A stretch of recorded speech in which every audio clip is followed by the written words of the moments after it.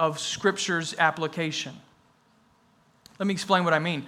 Two things happen in this paragraph. One, faith is strengthened. And two, guilt is exposed. Salvation and condemnation, growth and accountability, spiritual eyes opened more widely to see Jesus, and spiritual blindness confirmed in a foretaste of judgment. That's the core of this paragraph. Two things: faith is strengthened, guilt is exposed, and both occur in connection with Jesus Christ.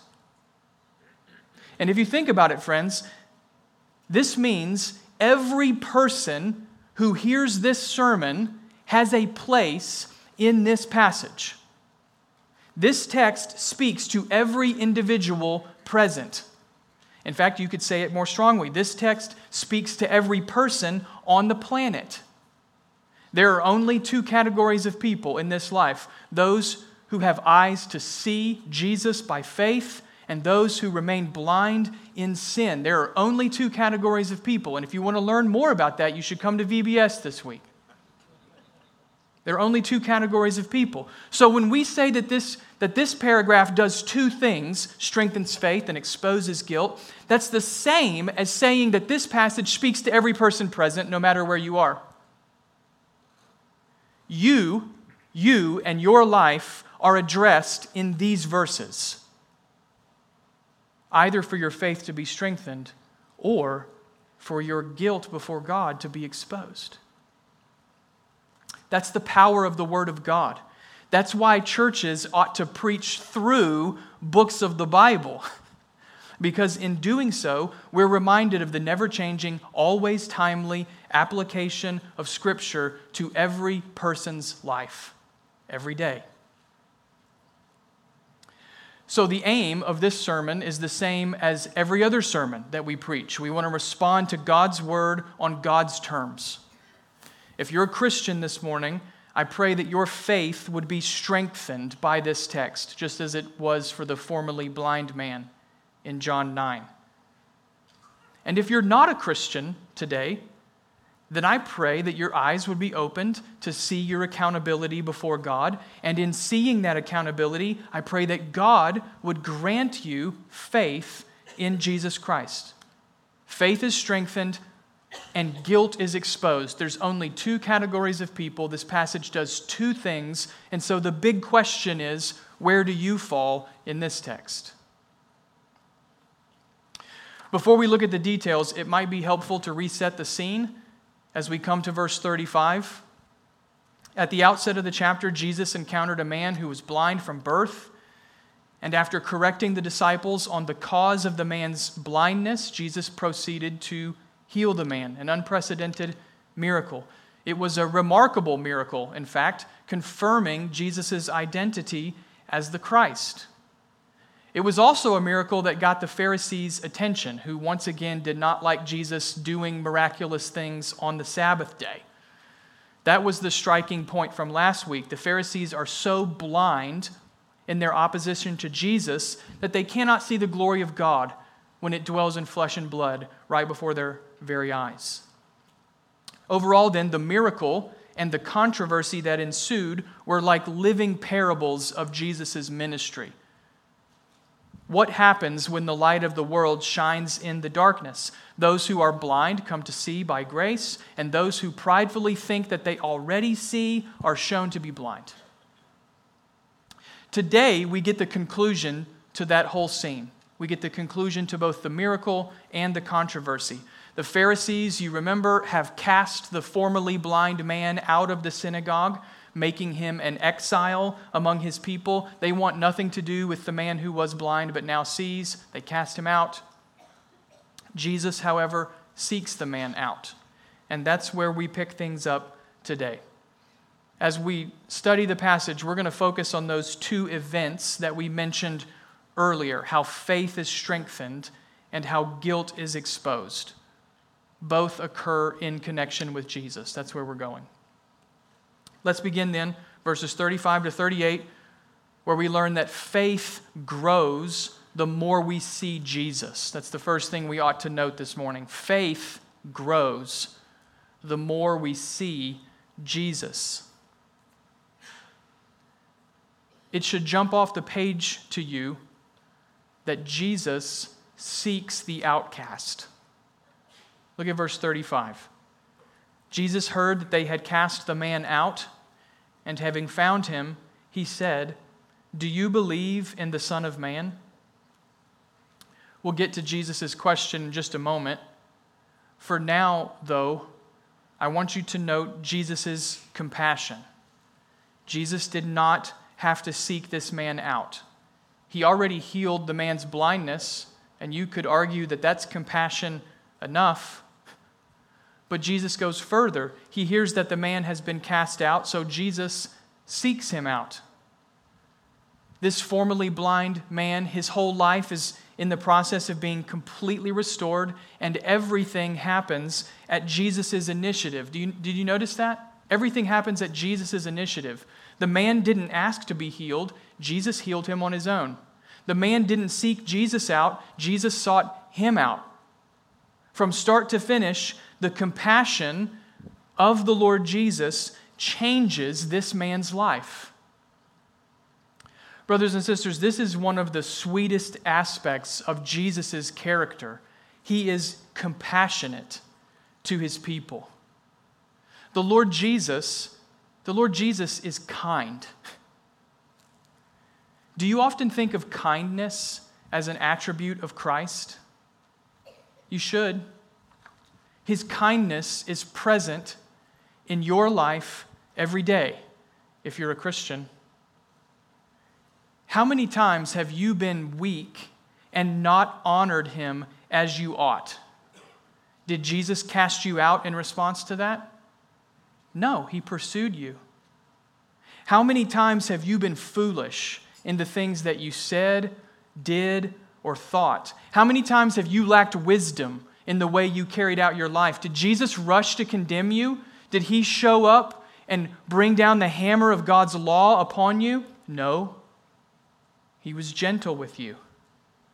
If you're a Christian this morning, the kindness of Jesus Christ is with you every day. It's almost like the air that you breathe as a child of God. It may be the most practically present part of Jesus' ministry towards you, that he does not break a bruised reed, that he does not leave you on the sidelines of life, that whenever you act foolish and weak and dishonor him, he doesn't castigate or cast you out.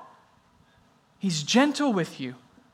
He's compassionate. He's slow to anger. He's kind. I hope you think often about how kind the Lord Jesus is. And if you struggle to see his kindness, go out tomorrow and watch the sunrise. It's the kindness of God in Christ. And flowing from that kindness, I hope we see a further application. We haven't even finished the first verse, and already we got 2 applications. The Bible is amazing. I hope you see the further application. If Christ is kind to those on the outskirts of life, are you? If Christ is compassionate towards you at times when you may not even know that you are receiving compassion, are you that way with others? Listen, friends, if we think that the most Christ-like thing we can do as Christians is thunder and rail against stuff, then we don't understand the Lord as we ought. Patience, kindness, compassion. Those are the virtues that ought to mark Christ-like people. How do you know that? Why could you say that, Pastor? Because of verse 35. Jesus seeks out the outcast in verse 35. Will we live with that same attitude? Now we can think about Jesus' question. He asks the man in verse 35, "Do you believe in the Son of Man?" Son of Man. That's Jesus' preferred title for himself, in part because it didn't stir up all the misconceptions about the Messiah that were common in Jesus' day. That's not to say that the title Son of Man is unrelated to Jesus as the Messiah. The title comes from Daniel chapter 7. And in that passage, the prophet Daniel sees one like a son of man approaching God's throne. And in this stunning display, the one like a son of man is given dominion over all the kingdoms and nations of the earth. So, Son of Man is a messianic title. It's just one that wouldn't create much controversy for Jesus, which is why he prefers to use it at this point of his ministry. Do you believe in the Son of Man? He asks the formerly blind man. There's probably a further reason that Jesus uses this title in his question. If you read through the Gospel of John, the title Son of Man is often used in connection with Jesus' role as the judge. John 5:27 is a good example. The Father has given the Son authority to execute judgment because he is the Son of Man. So in John's Gospel, the Son of Man is the judge of all things.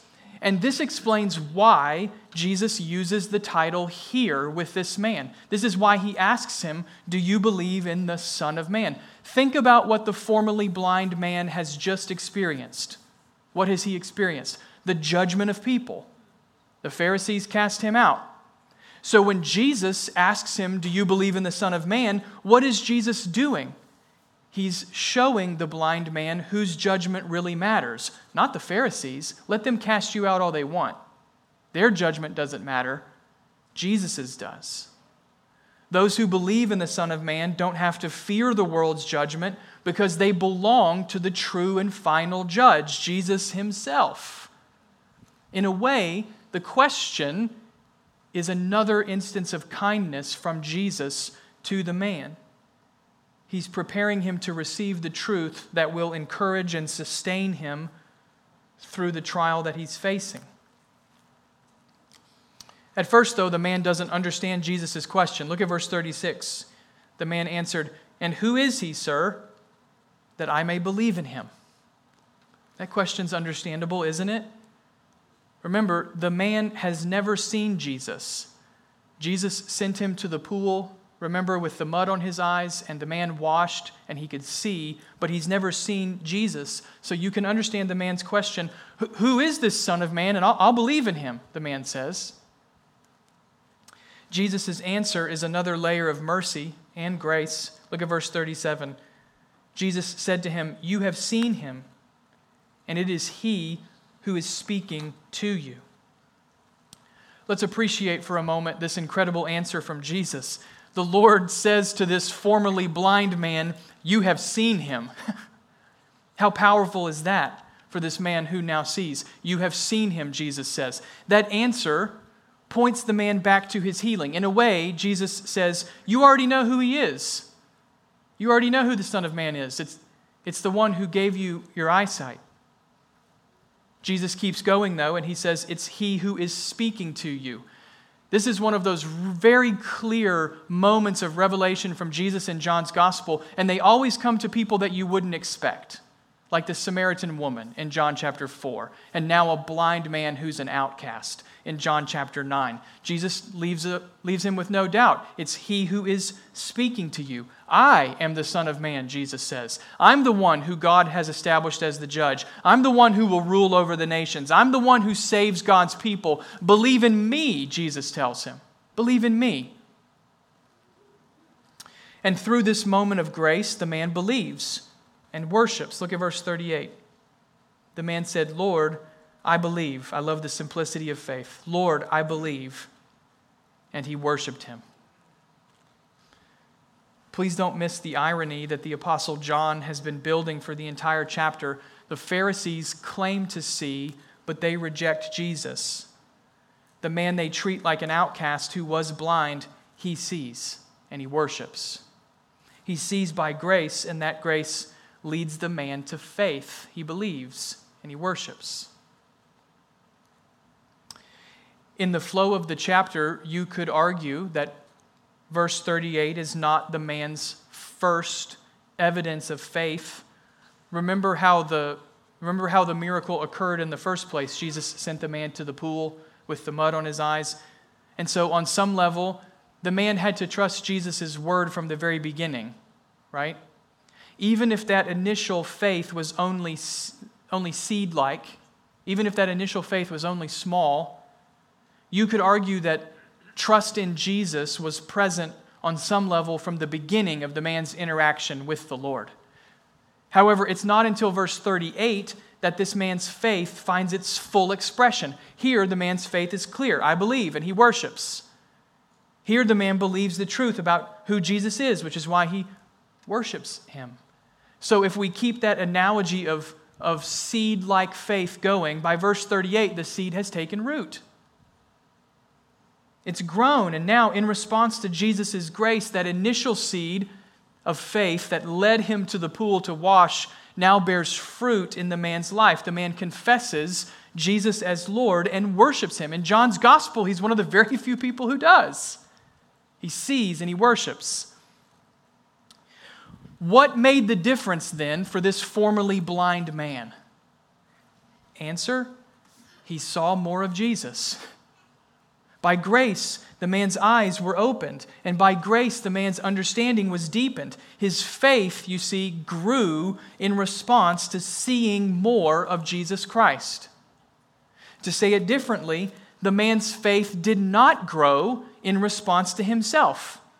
His insight, his believing, his strength, his fortitude, his knowledge. The man's faith did not grow in response to himself. The man's faith grew in response to seeing Jesus. The more he sees, the more he believes. And in believing, he's saved. Brothers and sisters, what we have here is a narrative picture of a spiritual truth. The man's life illustrates how faith grows. The more we see Jesus Christ, who he is, what he's accomplished, what he's like, the more we see Jesus, the more our faith grows in response to him. There is perhaps nothing more important then for a Christian than to regularly, consistently, and humbly fix our eyes upon Jesus Christ. When we see Christ, faith grows in strength. What does it mean to see Jesus, you ask? He's not physically present, Pastor. So what does it mean to see Jesus? That's an excellent question. We see Jesus Christ in his word, from Genesis to Revelation. In fact, this is the entire reason why we ought to be reading the Bible regularly, so that our faith will grow and be strengthened in response to Christ. We don't read the Bible to know stuff. We read the Bible to live. We read the Bible so that our faith grows. We read the Bible so that our faith endures by seeing the one in whom we have placed our faith, Jesus Christ. So how do you see Jesus? You see him in his word. And when you see him, your faith endures. Friends, I cannot tell you how many times I wake up in the morning and I go down to my office and I have coffee because coffee is a means of grace from God. And I drink coffee and I open the Bible, and the only thing that I know how to pray in those mornings is, God, help me see Christ. Because I'm not sure I'm going to stay in the faith today. Help me see. And then you read and you see, and God strengthens your faith in that moment. We don't read the Bible to know stuff. We read the Bible to live. Where do you see Jesus? You see him in his word. You also see Jesus through the worshiping life of his church. Friends, this is why regularly attending church is vital. It's essential for your faith as a Christian. When the church gathers to worship, what is happening right now? What is happening this morning as we've all come together here in this physical place? What's going on? Jesus Christ is present among us through the ministry of his word applied by his Holy Spirit, lived out through the members of his body. Jesus Christ is present. And in this glorious moment of the church being together, the body builds itself up in love. The body ministers to itself through scripture reading and prayer and singing and preaching. The church ministers one to another so that the reigning Christ in heaven becomes the visible seeing Christ in the presence of his people. Right now, this morning, think about this. This is staggering to me. Right now, this morning, you may be one of the instruments that God uses to strengthen the faith of another Christian. When you sing loudly and joyfully, you may well be helping a fellow believer hear the truth about Christ, see Christ in a way that they would not have seen otherwise than hearing your voice singing praise to God. When you serve the needs of the church, you may well be allowing another member to participate in the ministry of the church in some other area so that they receive more about who Jesus is and their faith endures. The ministry, listen to me, the ministry, in other words, is not what pastors do up front. The ministry is what we do together to help one another see Christ. And it all has that same aim, to see Jesus Christ and to be strengthened and to believe. Faith grows the more you see Jesus. So take up your Bible tomorrow and read. Not to check some box off of a list or to learn more stuff. Take up your Bible and read so that you will live by seeing Christ. Come to church, even on rainy Sunday mornings. Come to church with your eyes wide open, ready to serve other members, because your service to them might be the means that God uses to help them see Jesus more that day and persevere in the faith. Faith grows the more we see Jesus. That was true for the man in John chapter 9. And it will be true of us, brothers and sisters, if we will humble ourselves to see the Lord, both in His Word and in His church. Faith grows the more we see Jesus. We said at the outset that two things happen in this passage. We just thought about the first one, the encouraging one, how faith is strengthened. Now we're going to think about the second one. Verses 39 to 41. Guilt remains for those who reject Jesus. There's always a sharp edge to the gospel. Here it is. Guilt remains for those who reject Jesus. This is a challenging set of verses. We're going to have to think along carefully with the Lord. The challenge begins in verse 39 when Jesus summarizes His mission by using the imagery of this entire chapter. Look again, verse 39. Jesus said, "For judgment I came into this world, that those who do not see may see, and those who see may become blind." That's a summary of why Jesus came. That's a one-sentence encapsulation from Jesus as to His mission in the world. And you could summarize that mission in two words: reversal and redemption. What does Jesus come to do? Reversal and redemption. His mission, first of all, brings about a great reversal. This is what Jesus means when He says that those who are blind see, and those who think they see become blind. The coming of Jesus Christ turns the expected categories of the world on their head. You've heard me say before that the kingdom of God is upside down from the ways of the world. And that's part of what Jesus means in verse 39. His coming turns the expected categories of this world upside down. Now, what does that mean? Well, think about this passage, John chapter 9. In this chapter, who would the world say is equipped with spiritual eyes to see the truth? Who would the world say is equipped to see? The Pharisees, right? They're the religious experts. They believe that they see the truth. But in reality, what does Jesus' ministry do to the Pharisees? It makes them blind. It reveals their blindness. It even deepens their blindness. And the converse becomes true as well. The blind man was considered a sinner. In the world's estimation, the blind man's physical disability was a sign of his spiritual lostness. The world would say that the blind man couldn't see God. That's why he was blind, because of sin. So what does Jesus do? He turns that expectation upside down. The blind man is the one who sees, and the religious experts are the one who receive judgment. It's the formerly blind man who worships Jesus, not the experts in the law of Moses. Friends, this kind of reversal, this kind of upside-down, topsy-turvy work is part and parcel of Christ's mission in the world. This is how the gospel works. The truth of Christ crucified upends the world's categories. It is not the wise and the noble and the powerful whom God saves. It's the weak and the blind and the sinner.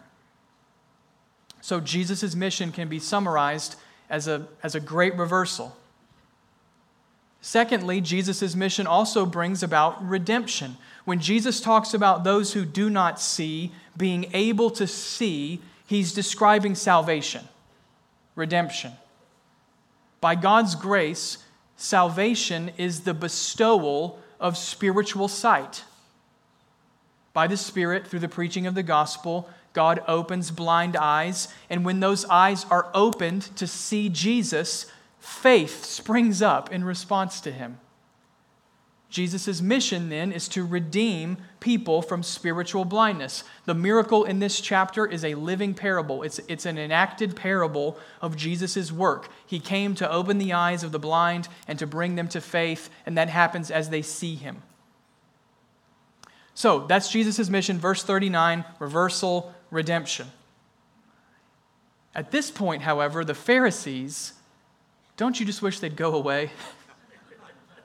The Pharisees detect an opportunity to justify themselves, and they're going to try to do so by trapping Jesus in a theological conundrum. Look at verse 40. They asked Jesus a question. Some of the Pharisees near him heard these things and said to him, "Are we also blind?" First point to note here, that's not a genuine question. They're not really asking because they want to know. Essentially, what the Pharisees are doing is challenging Jesus on the justice of God. If we're blind, the Pharisees say with a snicker and a wink, if we're blind, then how can we be accountable to this judgment that you claim to bring, Jesus? Do you see the challenge? If there are some people who are spiritually blind, then how is it right for Jesus to issue judgment against them? Wouldn't that be unjust of God? Aren't you, Jesus, castigating God as being unrighteous and unjust? That's what they're asking him in verse 40. Now, understand, the Pharisees don't consider themselves to be spiritually blind. They believe that they are quite capable of seeing spiritual truth. Thank you very much. It's Jesus who's blind in their view. It's sinners like that blind man who are unable to see. The Pharisees don't think they need anyone to open their eyes. It's not a genuine question. It's a trap. So, Jesus answers their question, but he does so by challenging their assumptions. You always get more than you bargain for when you ask Jesus questions. Jesus answers their question, but he challenges them as he does so. Look at Jesus' answer, verse 41. Jesus said to them, "If you were blind, you would have no guilt. But now that you say, 'We see,' your guilt remains."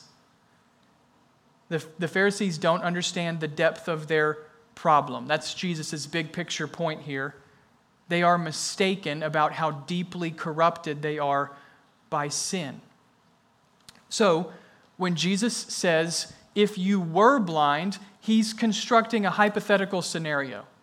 He's saying, if you were legitimately cut off from God's revelation, then God would not hold you accountable for rejecting Israel's Messiah at this point. It's a hypothetical scenario. If you really couldn't see the Messiah standing in front of you, then God wouldn't judge you for rejecting him.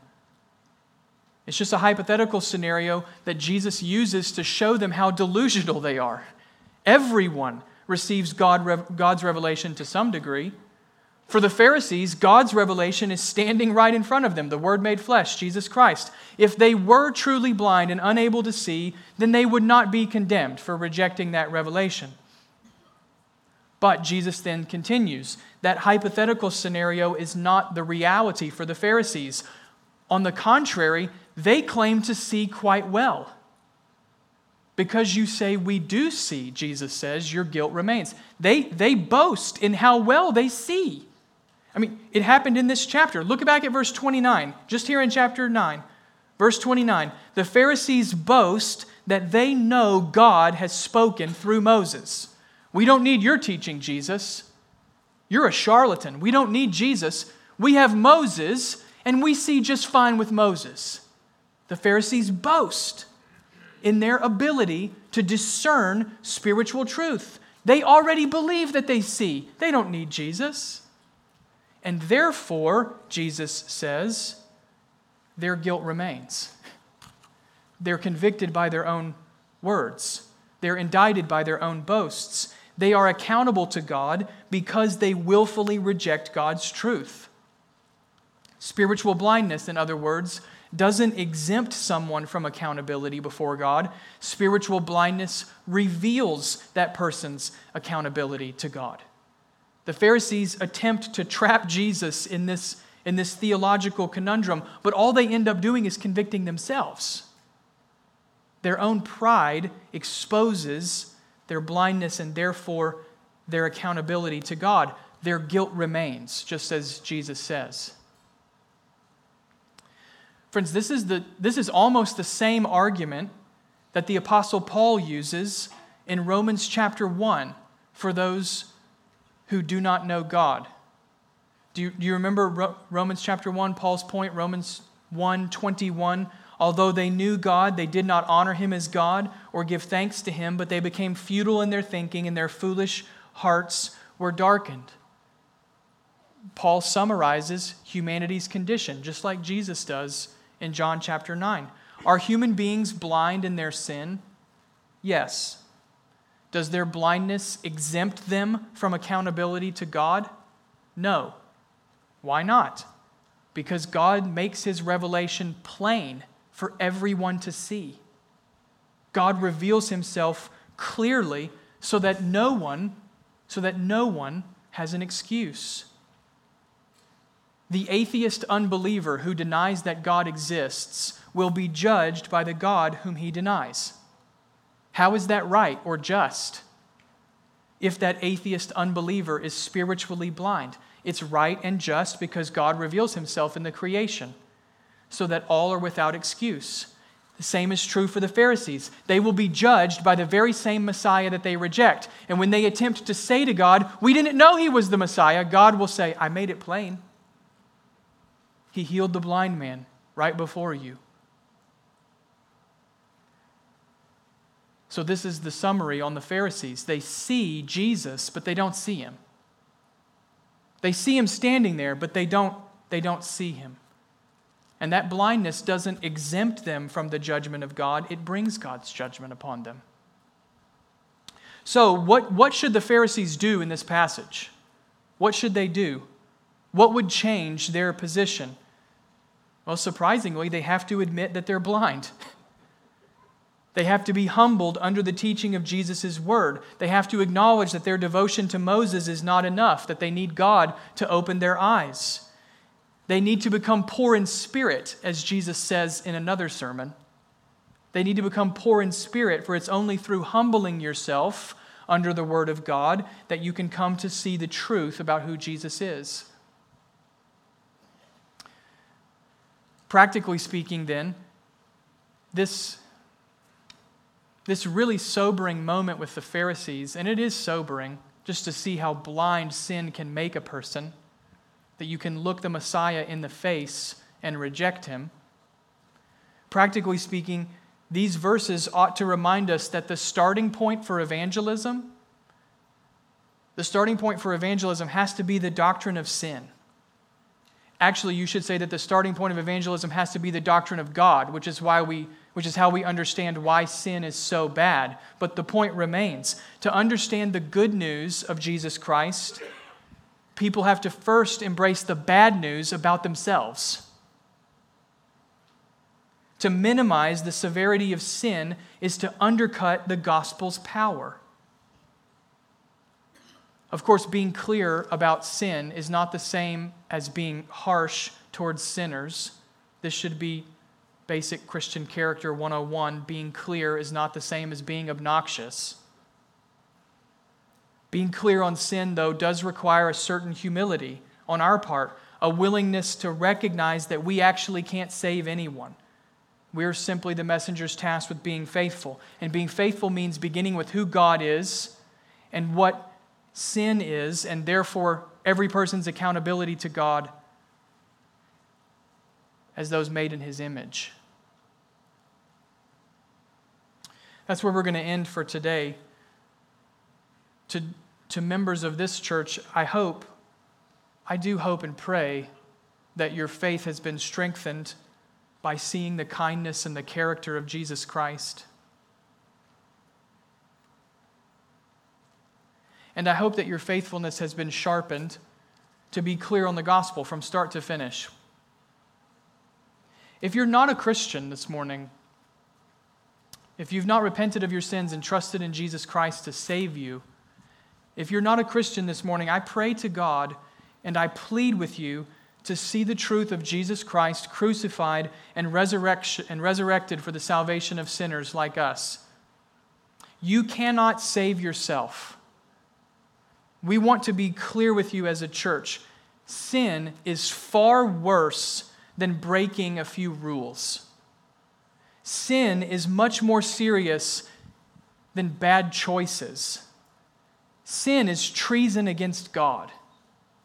Sin is rebellion against the Creator. That's bad enough. But sin doesn't stop with rebellion. Sin goes on to deceive and to blind and to enslave. Apart from God's mercy and grace, your sin will lead to judgment. You cannot save yourself.